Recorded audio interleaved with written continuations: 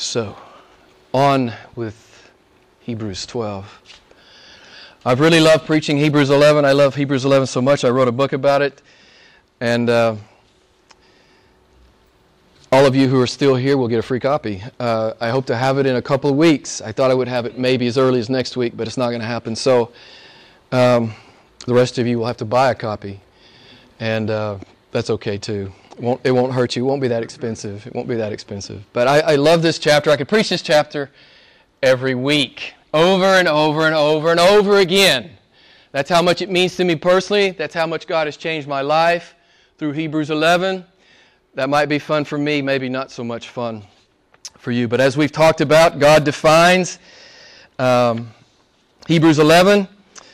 He defines faith in Hebrews 11, and so we can't dumb it down. He gives us 16 named illustrations. And then he has a classification called the prophets.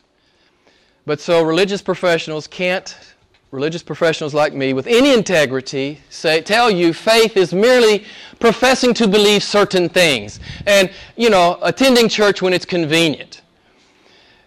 I know that many denominations have boiled or dumbed down faith to that degree, but if you actually read what God says, that bears no resemblance to what much of the modern church is saying. God says, my people love me so much they do whatever I tell them.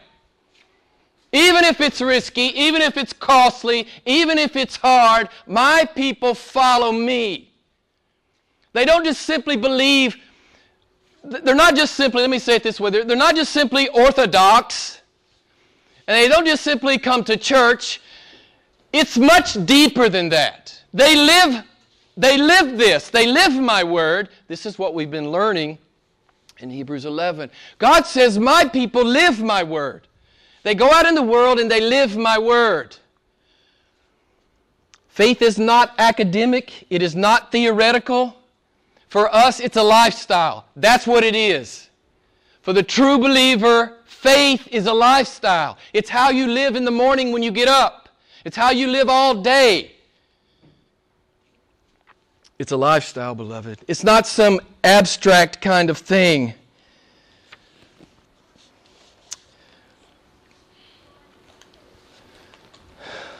God says, real faith, biblical faith, saving faith, it's real men and real women with real faith in a real God making a real impact in the real world. That's real faith. That's the kind of faith that God is illustrating to us in Hebrews 11. Of course we should be orthodox. Of course we should gather together to worship God. I'm not saying that's a bad thing. Certainly that's a good thing, but that's not where it ends for the true believer. We go out and we live it. God says, here's real faith. And I want to tell you, I tell you this quite frequently, it's just a lot of fun. I think I used the word last week. It's fun to walk with God. You've never had fun before until you walk with God. You never have. You think you have. And some of you probably sitting in here think, well, I think it's more fun without God. You're wrong. You could not be more wrong.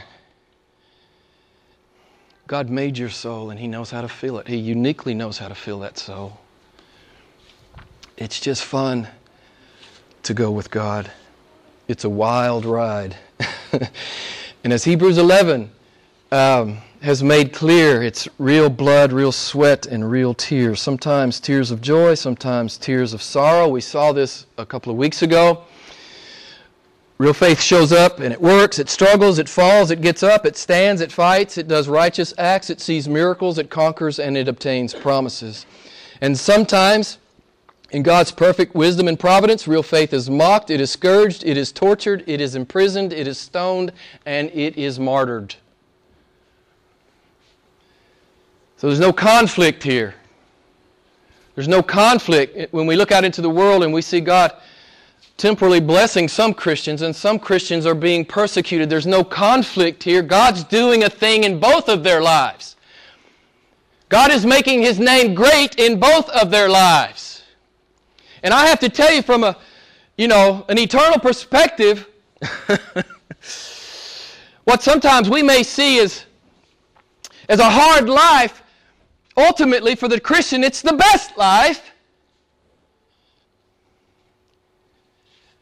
You know, when you get on the other side, go ask some of the martyrs, would you change it? Go ask some of those who lived in dark countries where they were persecuted. Go ask them, would you change it? None of them would have changed a thing. Now they have true perspective.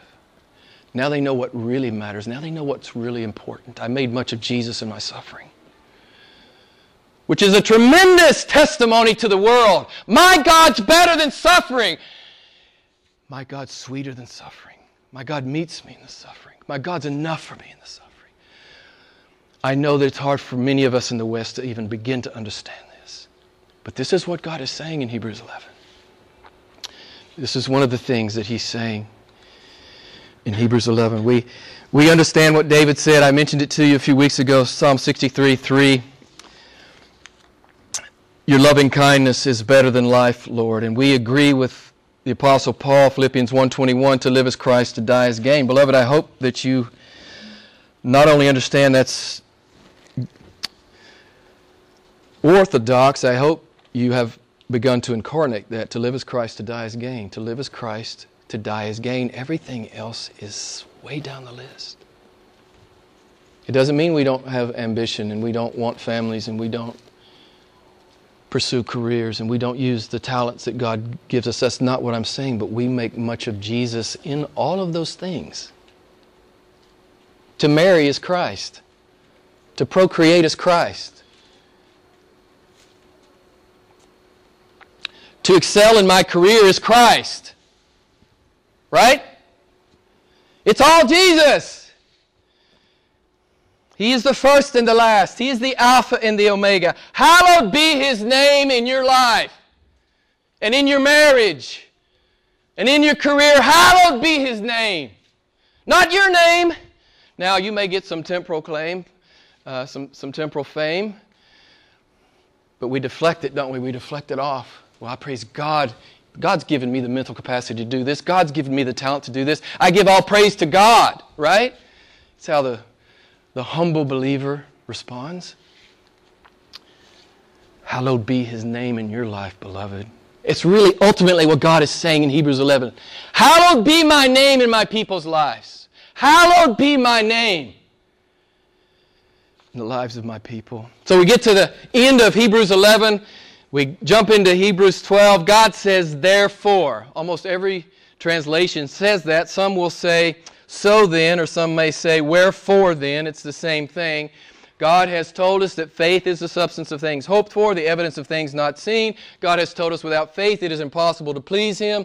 God has told us that we must not only believe that He is, we must believe that He is good. And then God says, therefore. Therefore. And I was sharing with Richard last night, it would be ministerial malpractice for me not to develop what the therefore is there for. You already know what the therefore is there for, right? What is it there for? To make sure you do Hebrews 11. Again, this is not an academic pursuit for us. We don't come in here because, we're scholars. Some of us may be scholars. I wouldn't be one of those. Maybe one of you is a scholar. But we're not coming in here to gain information. We're coming in here to be changed by the power of the Word of God, by the Spirit of God, that we might live out the truth of God. Hallowed be His name in my life. That's what real Christians are concerned about. Church members could care less. I show up for church, I tip my hat to God, I'm done for this week. I've seen it all my life. If that's your attitude, I'm going to say something I said Thursday night, and I probably should never say this. You really shouldn't come if that's your attitude. You really shouldn't come. If you go to Malachi chapter 1, God says, just shut the door. Just shut it down. If you don't come with your heart, don't just shut it down. I'm not interested. Go read Malachi chapter 1. I'm not interested in superficial worship. I'm not interested in that. What I want is a Hebrews 11 life. That's what I want. That's what I want in my people. A Hebrews 11 life. So, I couldn't leave the therefore just sitting there. I had to, in all good conscience, develop that. So in victory or in defeat, in abundance or in need, in blessing and in trial, in life and in death, the men and women of Hebrews 11, their lives shouted, I love this God more than anyone or anything. So I'm going to ask you, can you in good conscience say that? Can you confess that tonight? I love God more than anyone, more than anything. This is biblical Christianity. This is biblical Christianity. And the world reads God off our lives. You know, our faith is conspicuous. The world sees it. They hear it. They taste it. They feel it in our lives. We get our hands dirty in the world, loving people. We get our hands dirty. We get blasted for telling the homosexual, you must repent and believe. God is more important than your sex. In fact, your sex is all about God. Sex is all about God. He invented it. Will you go out in the world and speak the truth in a loving way? Will you tell your friends the truth, even though it puts you out of step with the culture? Do you care what the culture thinks? Do you want to be in step with the culture? Beloved, please don't get swept up in the media and the lies of this culture. Don't get swept up in that. Please, beloved, stay on the truth. Stay on the truth. Be God's witness in the world. So God goes to great lengths in Hebrews 11 to define, explain, and illustrate faith. And then He says, I want you to go do it in your marriage. Do it when you raise your kids. Do it in your church. Do it in your job. Do it with your money. Do it in your blessings. Do it in your trials. Do it in your victories. Do it in your defeats. Do it in your healings, and do it in your death. Make much of Jesus in your death. Right?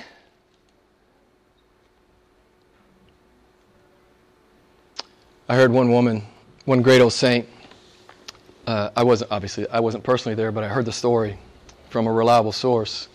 She was dying, and one of her friends was there, and she finally perked up. She says, I don't remember the friend's name, but she said, Jesus is here. She just got this huge, she got this smile on her face. She said, Jesus is here. She was gone. It was like, now I'm not sure everybody has that same experience, but she did. You know, she left this world loving Christ.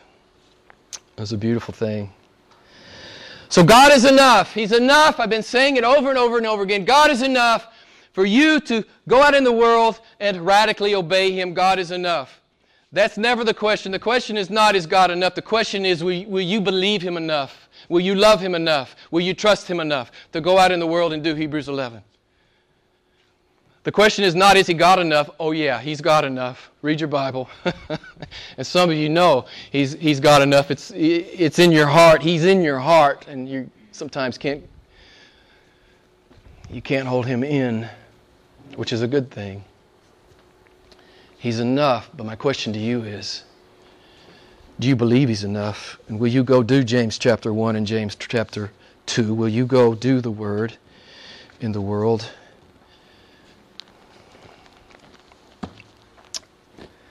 Chapter 12, verse 1, therefore,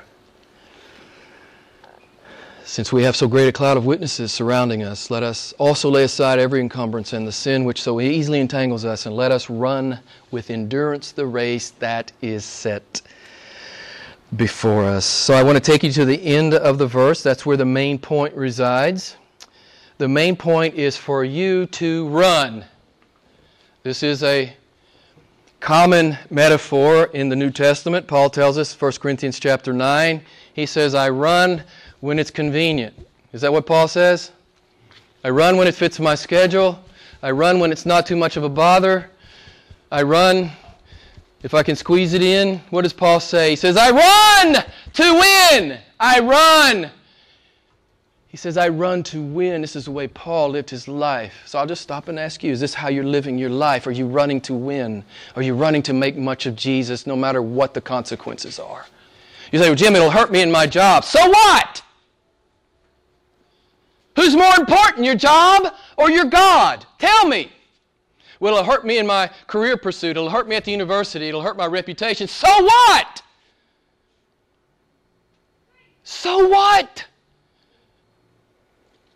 Who's more important to you, the name of Jesus or some temporal concern? Listen, I'm not going to go into it. Some of you know my story, and I'll tell you if you want to come ask me. But I've lost a job because of Jesus. It was awesome. It was great. I'll tell you the story sometime if you want to know. It was scary, but it was good. And God met me there. Paul says, I run to win. The Greek word translated race here is the word agon. It's the word we get, it's the Greek word from which we get the English word agony. Do you get the picture? This is not a stroll. This is not a meander. This is not a jog. This is, I'm giving it everything I have. Paul says, I'm giving it everything that I have. It's a self-forgetting sprint to God. That's what's being said here. Run the race. Run the race.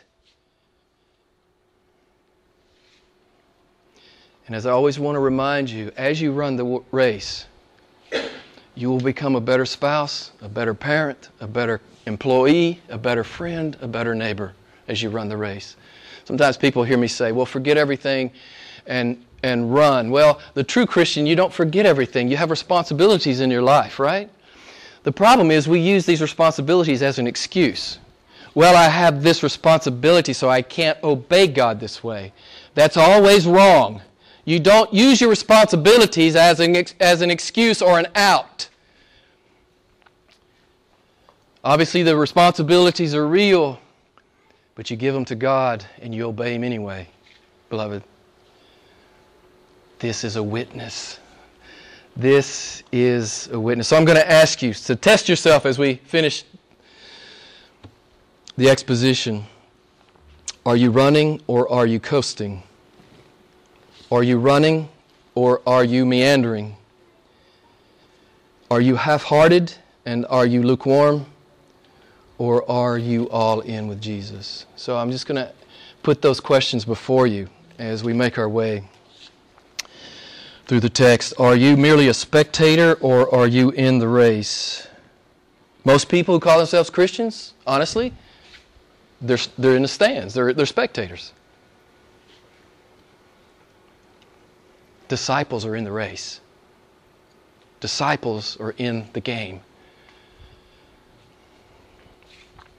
You guys, this is a well-worn illustration of mine, so those of you who know it well, I apologize. But it's just so perfect, I can't help it. You guys know the great book, Pilgrim's Progress, written by John Bunyan. And you know how the book begins. There's a young man named Christian, and he has a burden of sin on his back.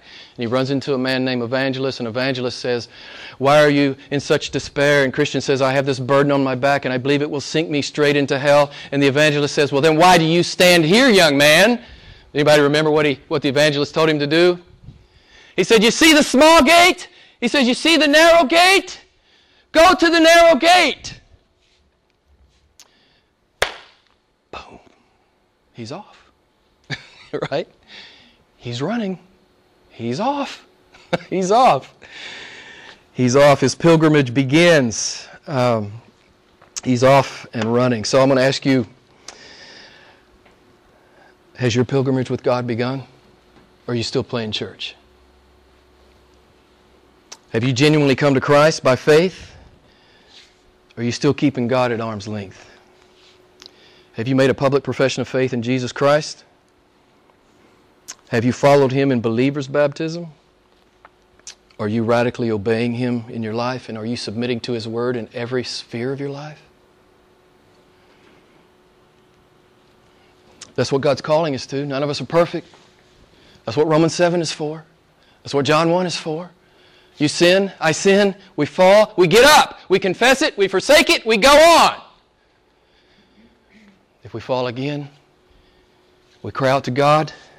He's faithful and just to shower His mercy and grace upon us. We get up again and we go. We don't wallow. We go. We're always going. We're always going with God. Isn't it awesome? We're never, you just can't get bored with Jesus. If you're really walking with Him, you're just always going you're always going somewhere new with Him, right? I love it. It's an awesome thing. So I invite you, really this text is really it's really for Christians who are moving on in their faith, but it's really also a great invitation to those of you who do not know Christ. My challenge to you is to come today. Don't waste one more day in your man-centered, self-absorbed selfishness. You will never find happiness there.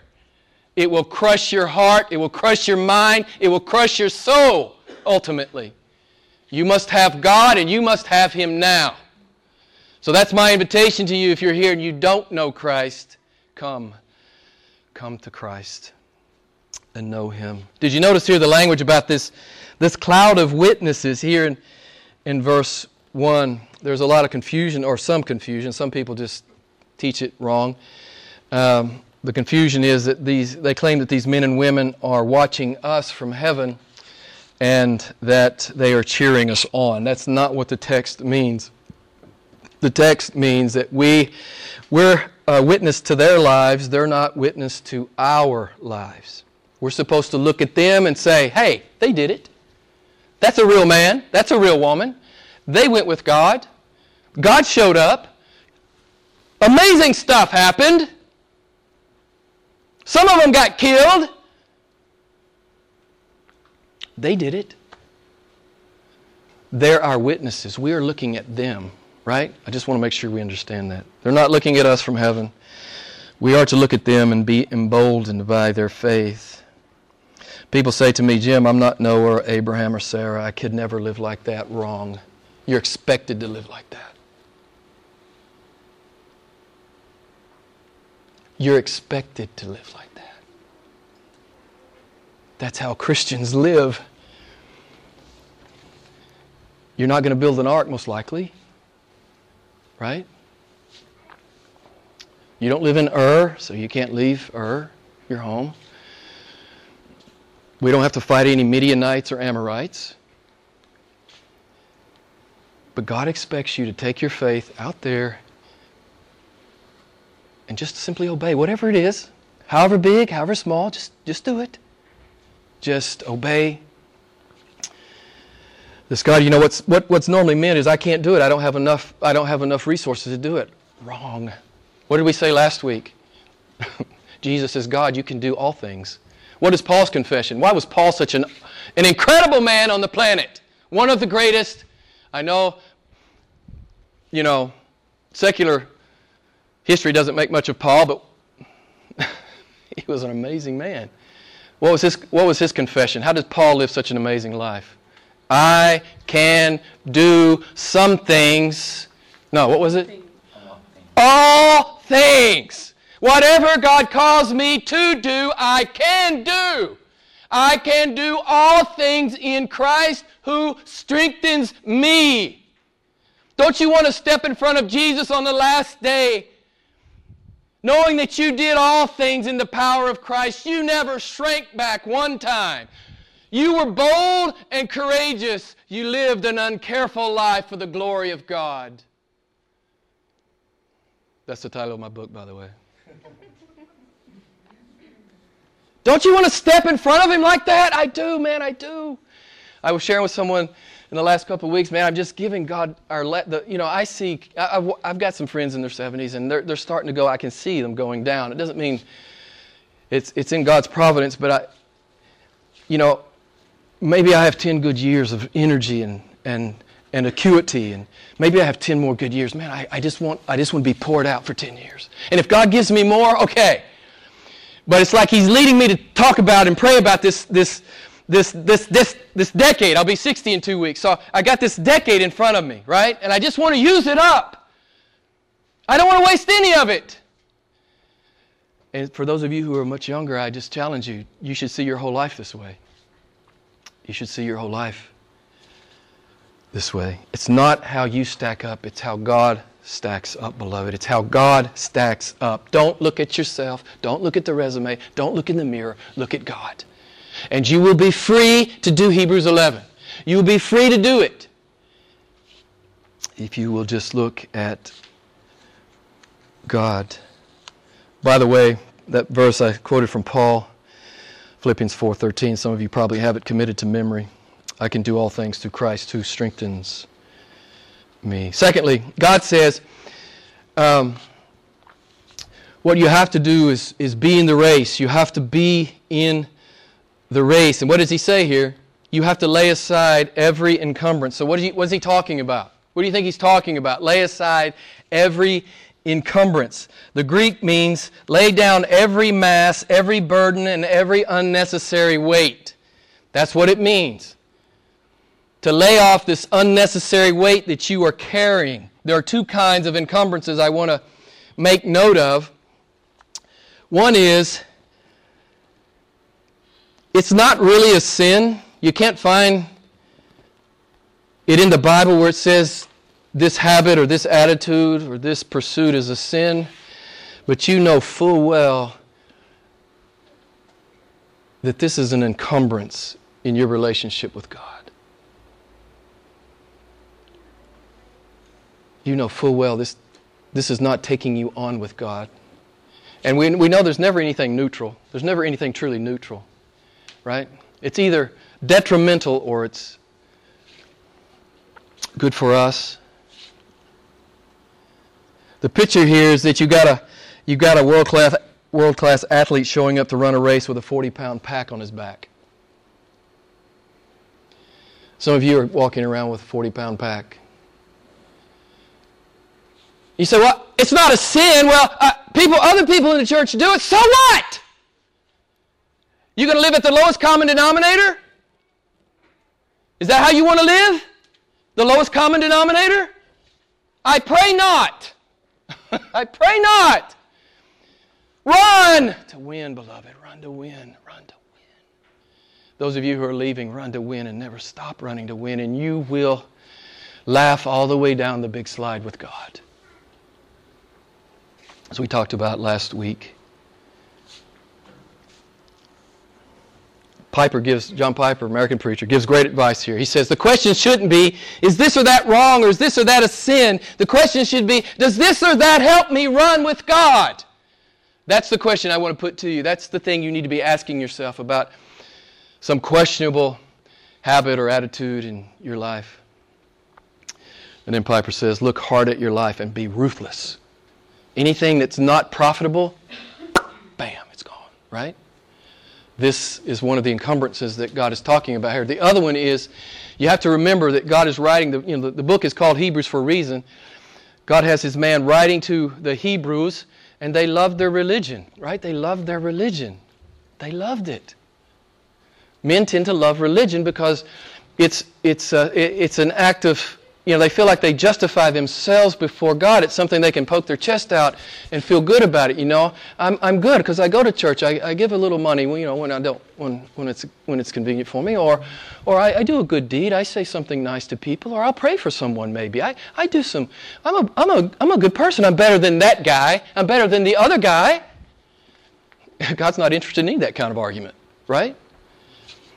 The Jews loved their religion. And the writer of Hebrews is calling them out. Come on out of your religion. Get out of your religion. Religion doesn't impress God. In fact, God finds it abhorrent. I like the way John MacArthur talks about this. He says, the temple and its ceremonies and its pageantry were beautiful and appealing. And all the do's and don'ts of Judaism were pleasing to the flesh. They made it easy to keep score on your religious life. But these were all heavy weights like a ball and chain to the spiritual life of faith. These would-be Jewish believers could not possibly run the Christian race with all of this excess baggage.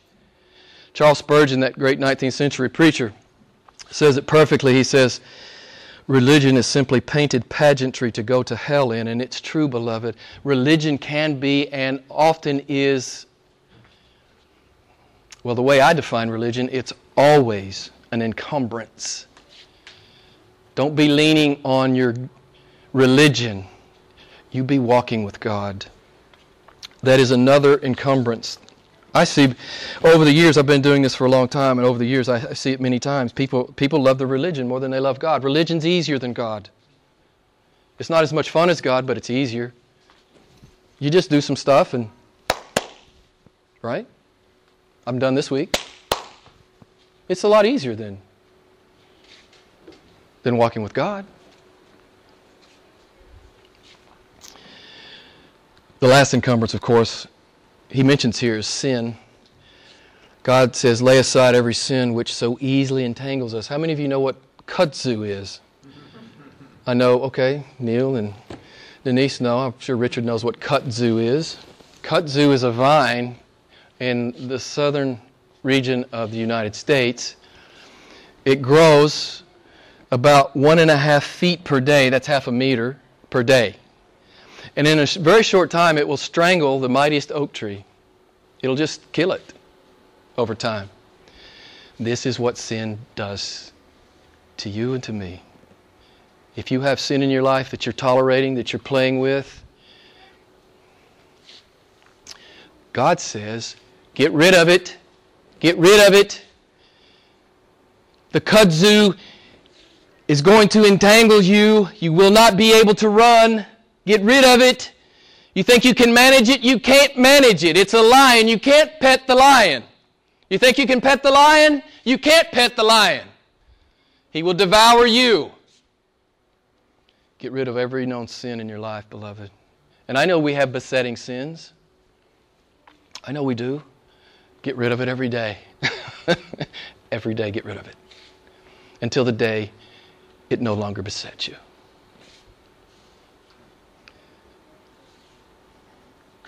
I love how Eugene Peterson, the guy that paraphrased the Bible in the Message, I love how he paraphrases Hebrews 12:1. He says, do you see what this means? All these prisoners who blazed the way, pioneers, all these pioneers who blazed the way, it means we'd better get on with it. Strip down, start running, and never quit. No extra spiritual fat, no parasitic sins. This is what, God's calling us to fresh repentance here. He's calling all of us in this room to fresh repentance. Repent and go do it. That's really what the Lord is saying to us. Verse 2, God says, those who really want to run must fix their eyes on Jesus. How many of you ran track as a young person? Anybody a sprinter? Eleni was a world-class sprinter. Did you say ran at track? Ran at track. Did you? I heard wrong. Okay, so she wasn't a world-class sprinter. Maybe Joyce was. Yeah, she looks fast. Well, I ran track when I was young, and the one thing the coach tells you, you never look to the left, and you never look to the right. You look at the finish line. This is what the coach tells you. Because if you look to the left, you look to the right, you're not only going to be slowed down, you'll probably come out of your lane, and it's very easy to fall. If you're running full stride and you look to the left or you look to the right, you're probably going to fall. So, if we're going to stay with the metaphor here, fix your eyes on Jesus and run for all you're worth, beloved. That's the metaphor. That's the metaphor for us. Run for all you're worth. You can't be looking to the left and you can't be looking to the right. Fix your eyes on Jesus Christ, who ran the race with great joy, even though death awaited him. For joy set before him, he endured the cross, despising the shame, and now has sat down at the right hand of the throne of God. That should be like what you want too. Listen, I know some of you guys are young, and you got your careers in front of you, and you got marriages in front of you, and you got children in front of you, and all of that's good. It's really good.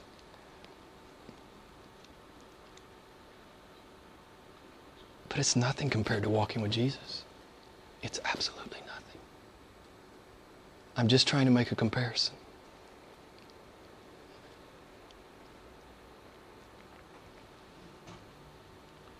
And when you're really walking with Jesus, the joy of the marriage, the joy of the children, the joy of the career, or I'll just go ahead, the joy of your singleness, We know that God grants singleness to some.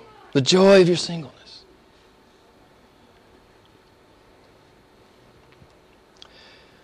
We live our marriages by faith. We live our singleness by faith. I love again Eugene Peterson, Hebrews 12:2. Keep your eyes on Jesus, who both began and finished this race we're in. Study how He did it, because He never lost sight of where He was headed. That, listen to this, that exhilarating finish in and with God. Yes, yes, yes. That's why you get up every day, because of the exhilarating finish in and with God. It informs all of my life. It informs everything I do, except my sin. I've got an exhilarating finish in and with God. I can't wait. Yeah. I think that's a great paraphrase that he has there. We're looking for that finish with God. So, in summary, as I close, I'm just going to go back through the chapter really quick. Some of the points that we talked about, that progression of faith that we've been talking about that overlays the chapter, verses 7 through 12. Real faith is always initiated by God. And I know God's talking to you, or you wouldn't be in this room. You're not here by accident. You're not here by happenstance. This is not serendipitous. God has brought you here to hear His Word that you might be changed. That's always the case. So God is always initiating. He's always initiating. He's always initiating with His Word. That's one thing we learned in Hebrews 11. Verses 13 to 19, we saw that real faith is always manifested. It always comes out of the life. It spills out into the life. It's conspicuous. Real faith is not a secret to anyone. Real faith is obvious to everyone. Everyone in your orbit knows you're a disciple and a lover of Jesus. There's no confusion. There's no mixed messages. And if you send a mixed message, you go to your friend and you say, listen, I sent you the wrong message. I'm sorry. That's wrong. I love Jesus. I failed. I failed to love Him there. And I want to apologize to you because I was not His witness there. Again, I'm not talking about living perfection, but I'm talking about, if we make a mess, we go sweep it up, right? With our friends. We go sweep it up. And we apologize to them for not making much of Jesus in that circumstance. Verses 23 to 29, real faith does hard stuff. Sometimes you're going to be called to do hard stuff. Real faith does hard stuff. When was the last time you did something hard in obedience to Jesus? And don't tell me coming to church and listen to me preach is hard. You'll hurt my feelings, and I may end up in an embryonic fetal position by the end of the evening. Most likely not. I've heard this before. You can't stop me, man. You can't stop me from preaching the truth. It's too awesome. Lastly, verses 30 to 38, real faith knows God. God's loving kindness is better than life. We take real risks, and sometimes we pay heavy costs, but God is better than the cost. Whatever it costs us, God is better, even if we get sawn in two. So, in closing, I'll go back to Pilgrim's Progress. Christian takes off running to the narrow gate across the field, and what happens? Does anybody remember? No. Well, right before he gets into the gate, but I think that's after the gate. I'll have to check that. It's not like I have the book committed to memory or anything. But one thing that happened was, and some of you understand this, I have a deep personal understanding of this. One thing that happened was his friends and his family came out and said, stop. Stop. Stop running. Christians, stop. You don't have to be a radical. You don't have to be a nut, right? Stop. You can go to church with us on Sunday. We're proper church members. When you actually start to run with God, the church members around you get very uncomfortable. They get very uncomfortable. It happens. It just happens. But what did Christian do? Someone tell me. I bet some of you remember this. Elaine's probably heard me use this, and Chinelo's probably heard me. Yeah, Chinelo. What happens, Chinelo? Christian puts his fingers in his ears and he says, life, life, eternal life. And he just keeps running. It doesn't matter what his family says or what his friends say. It doesn't matter in the least. He goes, I want God, I want God. That's what the whole book is about. It's about The pilgrim's progress to God, he wants God. He cannot be dissuaded. No matter what the adversary throws in front of him, he cannot be dissuaded. So my challenge to you tonight as your pastor is to run the race. Run the race. Run it with all you have. And I can't wait to see you on the other side. You'll have so many great stories to tell me. How you ran with God and how God showed up. And how it was just so much fun to run with God.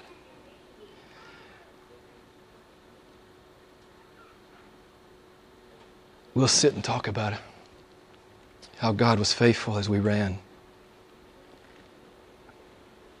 Run, beloved, run, run, run. Let's pray together.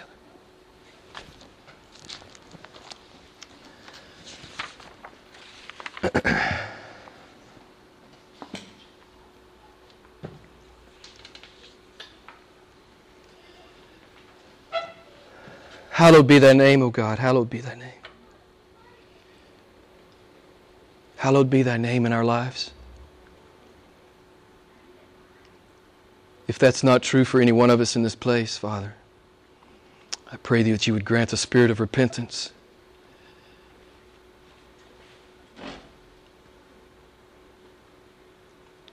I pray you would grant the miraculous work of the Holy Spirit.